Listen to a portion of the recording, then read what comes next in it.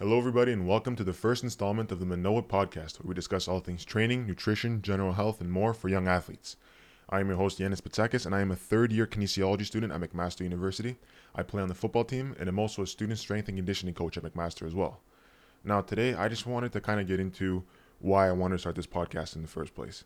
I kind of want to do that for two reasons. One of the reasons being it'll kind of help set the tone for what kind of content is going to be coming out in the future, as well as it'll just help you get to know me a little bit better. And I think the best way for me to explain to you why I wanted to start this podcast is through my own story of getting into training. I got into training for football at about 14 years old. It's about the time when most guys start to hit their growth spurts, start to train themselves, or a combination of the two. And even though I was always a bigger kid, this was starting to kind of not play as much of a factor in when I played football. People were catching up, and I didn't want to be left behind in this little race to make sure that you stay on top. So in order for me to combat that, I had to start training myself because I was also hitting my growth spurt, but obviously that's just not enough. So in the summer of grade 9, I got a gym membership and I started to work out, except it took me a long time to really figure out what to do. And even with about a year of training, I had no clue. I would kind of just go in and do whatever I felt like doing. There's no real plan or any sort of purpose to it. It was just I need to go in there, get sore, and then that's a good workout. See you later. And that's obviously not a good way to go about it. And because of the fact that I trained that way, I often had small nagging injuries that were coming along with me, especially in the low back. Shoulders every once in a while, but it was mainly low back, hips, those types of things. From things like deadlifting, squatting. And I wasn't, looking back at it, I probably wasn't doing those exercises too well. There's probably little issues with my form, not bracing properly, not activating the proper muscles to make sure that my back is safe and my movement pattern is looking good, which probably impacted performance not only in the gym but also during practice and in games sometimes. Because I remember in grade 10 I played a lot of basketball as well. I played both for my high school and for a rep team. So I'd have early morning practices at 7 for high school, and then late night practices for rep. And I'd train about in the middle of it, and I would train after school typically.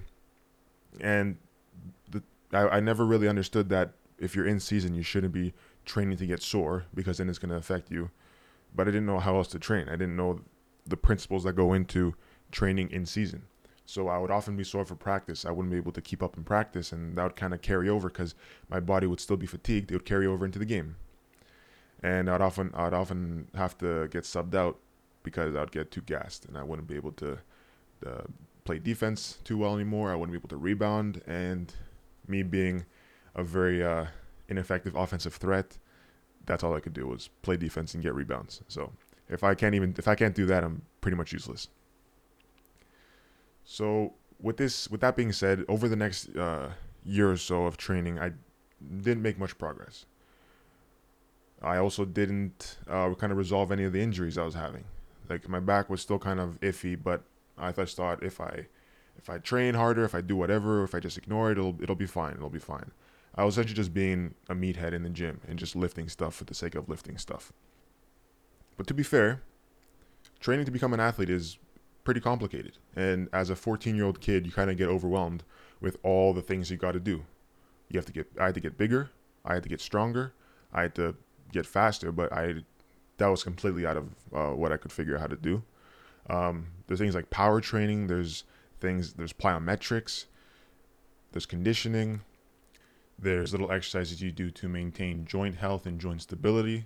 A whole bunch of things that go into an athletic program that I didn't even know existed, and therefore I didn't even know I had to do research on these things. So with that being said, I just kind of stuck to the meathead thing until something changed, and then we'll get to that. Which kind of scared me because since I didn't make much progress, in my head, my kind of dream of playing football in university was starting to fade a little bit because I didn't feel as though I was progressing fast enough and in accordance to other players, at least at the ones that I was looking at on other teams and on my team as well. Then that kind of worried me because I really wanted to play university football. It was something that I've wanted to do for since I was maybe even like 10, 12 years old when I realized you can play football in university. So I knew something needed to change because I loved the sport. I loved being part of a team. Simply being a regular student wasn't really an option for me because I knew that it would be a big letdown. I wanted to have that uh, experience of playing on a university football team. So if I didn't do that, it would have been something I would have been upset with myself about for the rest of my life. And I think regardless of what your goals are with sport, I think one of the things that anybody can agree on who just plays a sport is that they want to be able to play that sport for as long as possible. Because if you like playing a sport, it's because you find it fun and because you just simply love it. And whether that's at the pro, you want to go to the pro level, you want to do varsity, university, amateur, intramurals, or just be that guy that dominates at LA Fitness, you want to do that for as long as possible. It's just plain and simple. You want to be able to play your sport for ideally forever, but we all know that's not possible. But you want to extend that for as long as possible. So, and with football, the only real ways to play high-level organized football is through university or pro. But I knew that I wanted to go do it at university because with university, you also get a scholarship. Your education is then essentially paid for almost. And it makes it, you get a great experience out of it and a great education at a lower price. Now, what changed? In grade 11, I went to a different school. I went to a school called St. Andrews College, and when I got there was a full-time strength and conditioning coach. And through him and through his training and the long conversations I would have with him, I then kind of developed somewhat of a foundation of what I know about strength and conditioning, as well as a foundation of strength for myself.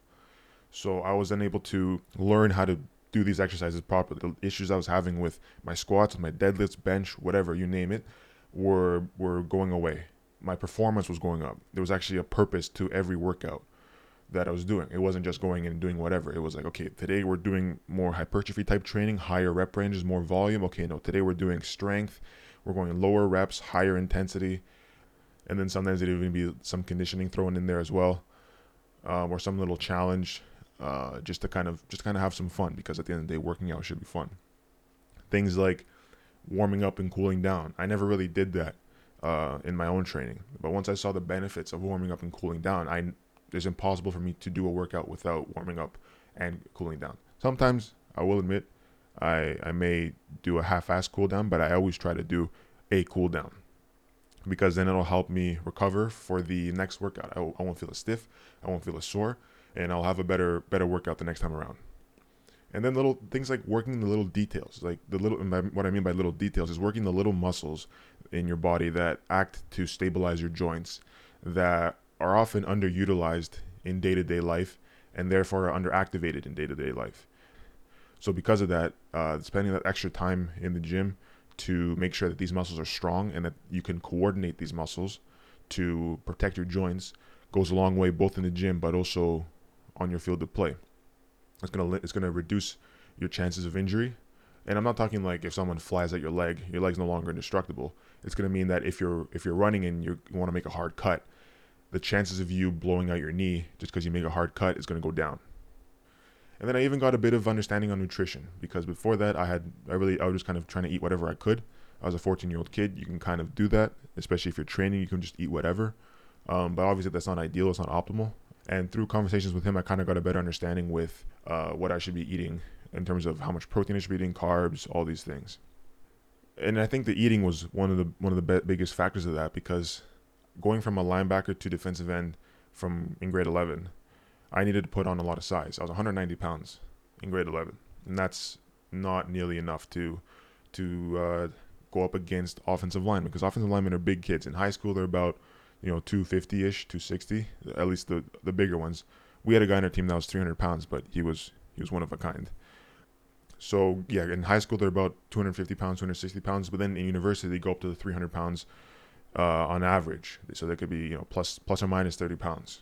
So I knew that in order for me to be able to play in university, I needed to pack on a lot of weight to be able to handle going up against such big people. So I need to become a bigger person myself, and by fixing my nutrition and just eating a lot of the right foods, I was then able to pack on more weight and have better performance on the field. And because I was also having better performance in the gym, I was able to lift more, I was getting stronger. That also contributed to better performance on the field. And because of that, I was then getting more offers from universities in Ontario, one of which being McMaster University. Once I went on my official visit to McMaster, they offered me a scholarship, and shortly after getting into my program of choice, I then decided to sign my letter of intent to play at McMaster. Now, through all of this, I then gained a true love and appreciation for training, nutrition, and kind of everything related to those things.